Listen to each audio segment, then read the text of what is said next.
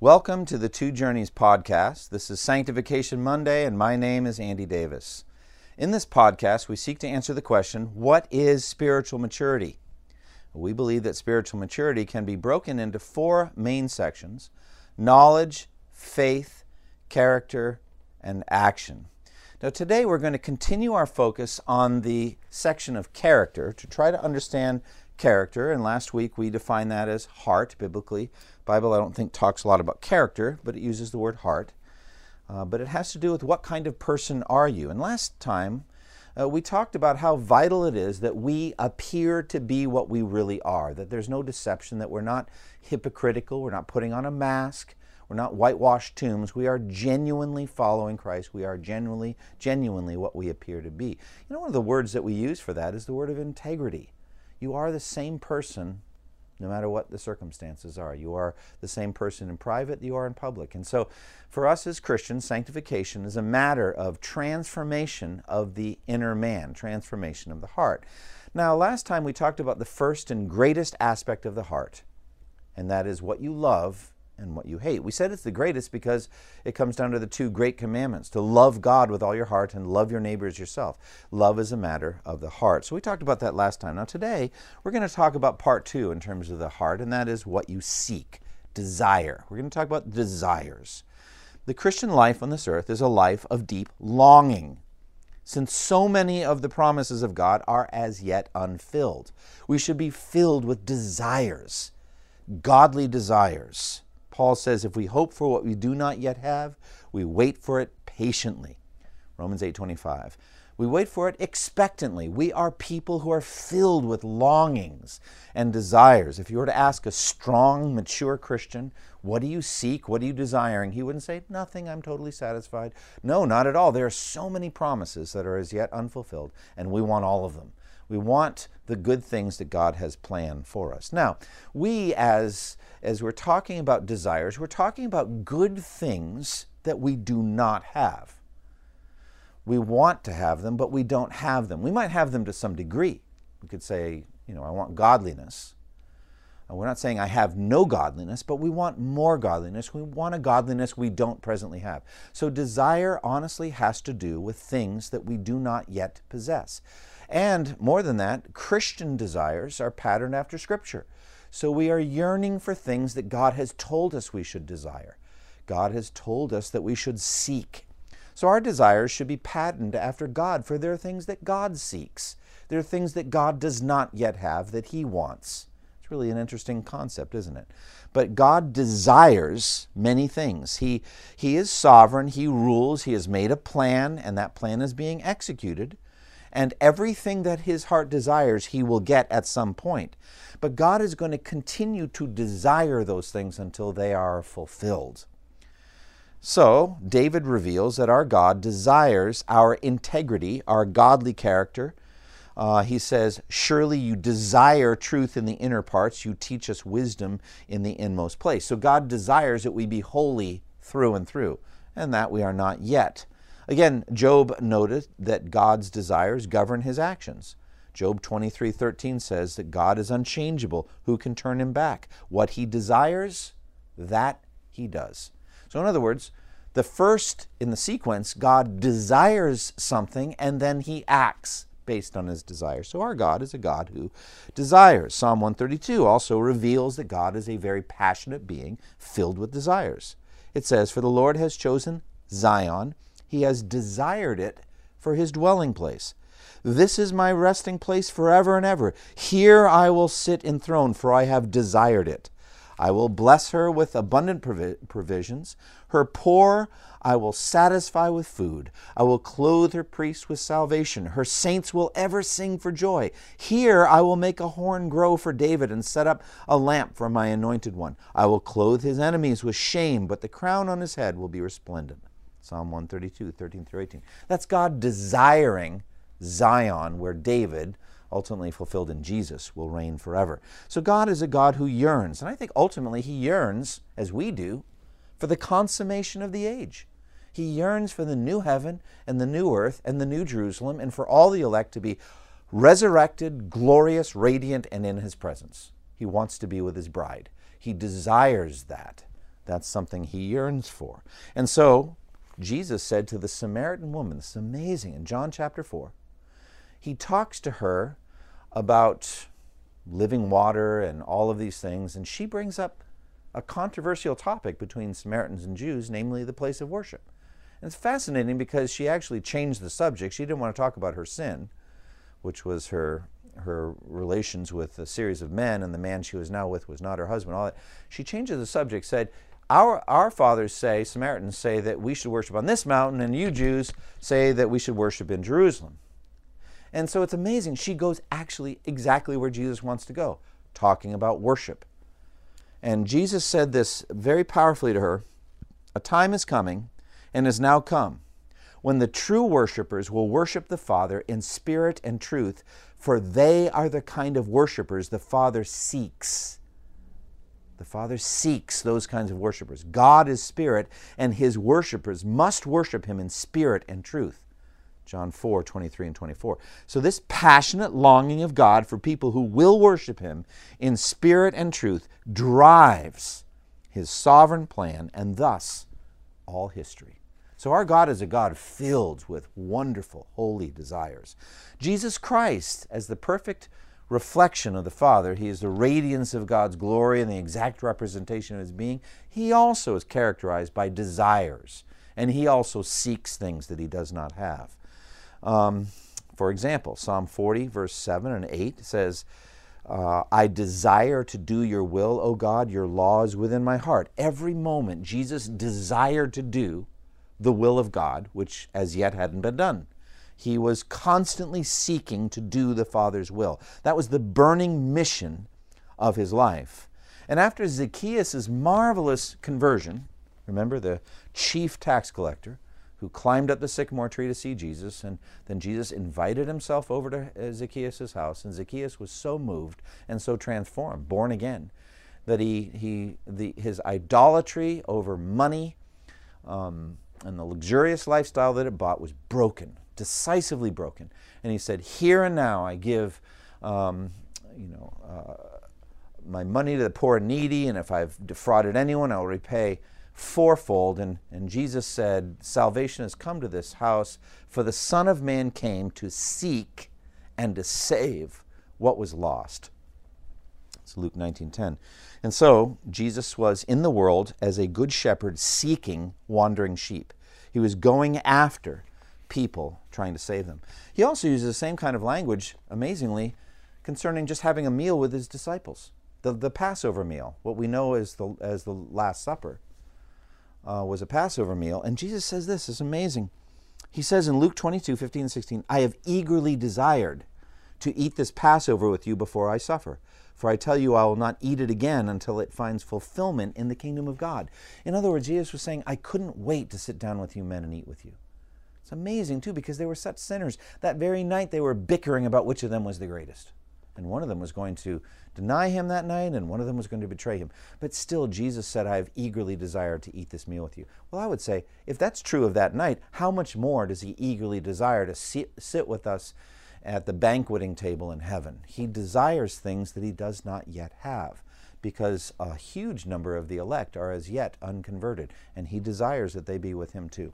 So he is seeking that. I love what he says in prayer to his Father. Father, I want those whom you have given me to be with me where I am and to see my glory. He wants that. It's not happened yet. It's a desire that fills his heart, and he puts it in prayer up to his Father. And we know this, everything Jesus prays for, he gets. So all the elect are going to be eternally with him and see his glory. So Jesus is a man, the Son of God, filled with holy desires. Now, desire describes the soul. You want to understand a human being and their soul, their heart. Tell me what they desire. As a matter of fact, no one made this clearer, this link between desire and the state of the soul, than Henry Scougal. He wrote a book entitled The Life of God in the Soul of Man. This one book changed the great preacher George Whitefield's life, and it's been used mightily in the hearts of many others. Now, Scougal made this profound statement: the worth and excellency of a soul is to be measured by the object of its desires. So what that means is, if we desire worthless things, it shows something about the excellence of our souls. Namely, we are not excellent. If we desire excellent things, then our soul is excellent. Along these lines, then, John Piper wrote these words: "The heart is a desire factory. The human heart produces desires as fire produces heat. As surely as sparks fly upward, the heart pumps out desire after desire for a happier future. The condition of the heart is appraised by the kinds of desires that hold sway." Or to put it another way, the state of the heart is shown by the things that satisfy its desires. If the heart is satisfied with mean and ugly things, it is a mean and ugly heart. If it is satisfied with God, it is a godly heart. So the question before each one of us now then must be simply this: what do you want? What do you want? Now, we are very tormented every day by evil desires. Our hearts are actually divided. We have very godly desires put in us by the Holy Spirit, but we also have evil desires that flow from the flesh. Now, before conversion, our hearts were set completely on unholy desires. We lived our daily lives gratifying the cravings of our sinful nature and following its desires and thoughts. That's how we lived. We were dead in our transgressions and sins. 1 John 2:16 talks about the lust of the eyes, the lust of the flesh, the boastful pride of life. That's what we live for. Now, James tells us that these desires are the origin of sin, a yearning for something that is not granted by God. In the first motions of desire, that's where sin is conceived within the human heart. Each person is tempted when he is lured and enticed by his own desire. Then desire, when it is conceived, gives birth to sin, and sin, when it is fully grown, gives birth to death. It all starts with evil desire, James 1:14 and 15. Therefore, a Christian is constantly battling to root out not only bad actions, but the bad desires that give them birth. The great nemesis of our Christian lives is that even after conversion, the same evil desires continue to plague us, to battle us every step of the way. Galatians 5 makes that plain. The flesh wars against the Spirit, and the Spirit wars against the flesh. They're in conflict with each other so that you do not do what you want. In other words, we're never pure in what we want. We don't have pure desires in any direction. As unglorified but genuinely converted Christians, we are weird. We are almost like insane. We don't purely desire God, and we don't purely desire evil or sin. And so we're conflicted all the time. When we're seeking God in prayer, we want God, we want to be close to Him, but our flesh is fighting it at every step of the way. If, on the other hand, we go after evil things, lusts, the Holy Spirit is fighting that the whole time, and we're not totally integrated and harmonious in that drive either. In heaven, we'll be pure and fulfilled in God, but that's the battle that we have in sanctification, a battle with evil desires. Now, above all things, we should yearn for God. God sets within our hearts after conversion a yearning for the highest blessing in the universe. And the highest blessing is God Himself. He is our reward. I love Psalm 73. What a masterpiece of a psalm. That's a psalm in which the psalmist begins by talking about how he had stumbled over the prosperity of the wicked, and it truly bothered him that the wicked seem to always be doing well, their bodies are always healthy, their children always seem to be doing well, and he knows that they're corrupt. They're getting all their money by corruption and by evil and crime. And so he almost wanted to not be a Christian anymore, actually Old Testament follower of the true God. But then he went into the temple, and as he pondered it, he realized what their final end would be. And he knew that they would ultimately be condemned. And then he utters this incredible confession of sin to God. And it's one of the most beautiful passages of Scripture in the whole Bible. It's in Psalm 73, 21 through 26. He said, "When my heart was grieved and my spirit embittered, I was senseless and ignorant. I was a brute beast before you.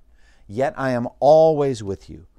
You hold me by my right hand, you guide me with your counsel, and afterward you will take me into glory. Whom have I in heaven but you? And earth has nothing I desire beside you." My flesh and my heart may fail, but God is the strength of my heart and my portion forever. What an incredible statement. Whom have I in heaven but you? And earth has nothing I desire besides you. Now that's perfect desire there.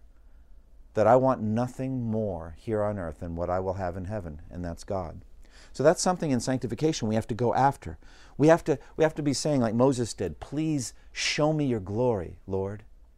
We have to be seeking after it as though it's the greatest thing that there is. As David wrote in Psalm 27, one thing I ask of the Lord, this is what I seek, that I may dwell in the house of the Lord all the days of my life, to gaze upon the beauty of the Lord and to seek him in his temple. As Christ comes into our hearts by the Spirit and we continue to grow, the redeemed have learned to seek the presence of God by seeking Christ. And Christ, to be with Christ, is to be with God. And compared to that, anything that we would ever desire in this world turns to rubbish. As the Apostle Paul said in Philippians chapter 3, whatever was to my profit, I now consider loss compared to the surpassing greatness of knowing Christ Jesus my Lord, for whose sake I have lost all things.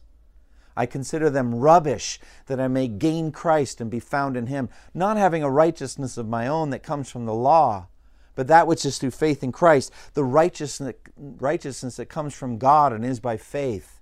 I want to know Christ and the power of his resurrection and the fellowship of sharing in his sufferings, becoming like him in his death, and so somehow to attain to the resurrection from the dead. The Apostle Paul, who wrote the book of Romans, who saw Christ, the resurrected Christ in glory on the road to Damascus, who was caught up to the third heaven, all he wanted was to know Christ.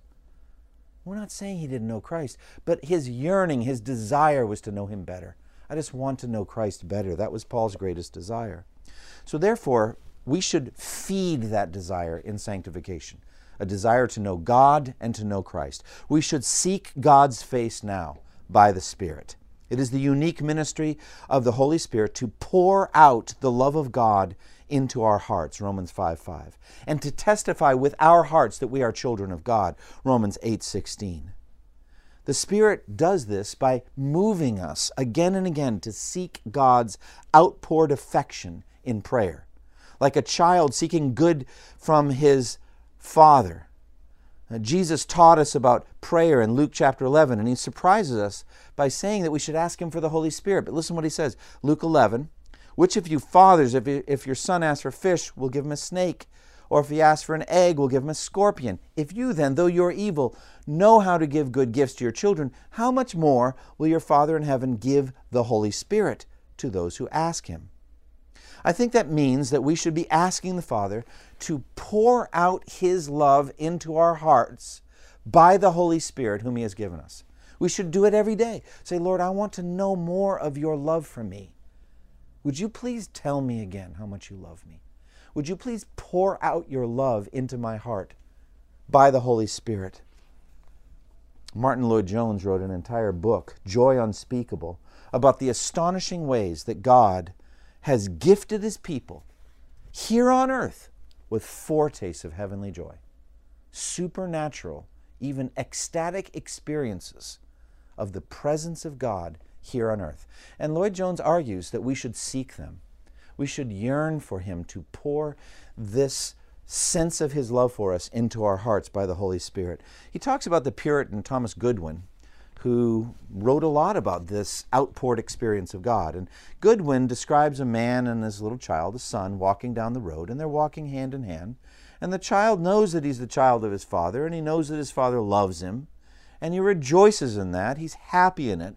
There's no uncertainty about it at all. But suddenly the father, moved by some impulse, takes hold of that child, picks him up, fondles him in his arms, kisses him, embraces him, showers his love upon him, and then puts him back down again, and they go on walking together down the road. So, in other words, Lloyd-Jones says, before the father did that to the son knew that his father loved him. He knew that his father was there for him. They were walking hand in hand. There was no doubt in the son's mind that the father loved him and cared for him and would protect him and provide for him. But after his father picked him up and hugged him and did all that and put him back down, his heart is aglow with the amount that his father loves him. It's a whole different experience. And what Lloyd Jones says, we should seek that in prayer. We should go to God in prayer and say, God, would you do that for me?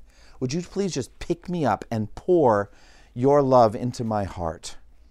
Many, many examples of this in church history that Lloyd Jones cites. For example, D.L. Moody. Moody said, I began to cry as never before for a greater blessing from God. The hunger increased. I really felt that I did not want to live any longer. I kept on crying all the time that God would fill me with His Spirit. Well, one day in the city of New York, oh, what a day. I cannot describe it. I seldom refer to it. It's almost too sacred an experience to name.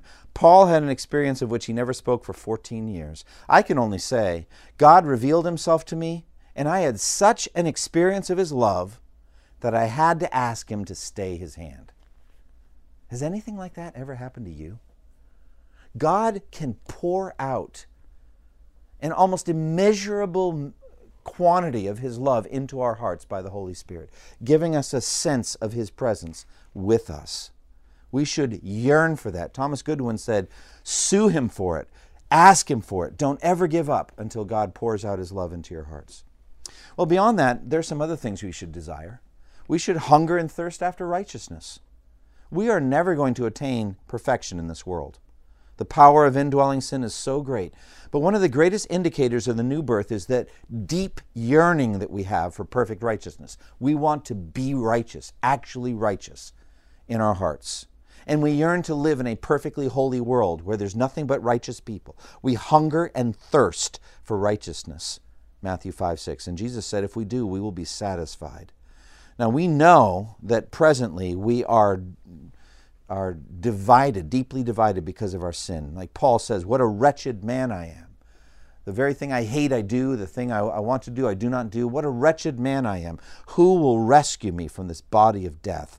So we yearn to be rescued. We yearn to be free from sin and never sin again. We want to be holy. This hungering and thirsting for righteousness feeds an ever-increasing hatred of our own sinfulness, a crying out against it, a yearning for heaven.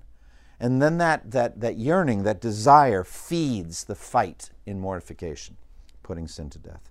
We also yearn for the consummation of Christ's kingdom. We yearn for the day when we will see redeemed people from every tribe, language, people, and nation standing around the throne.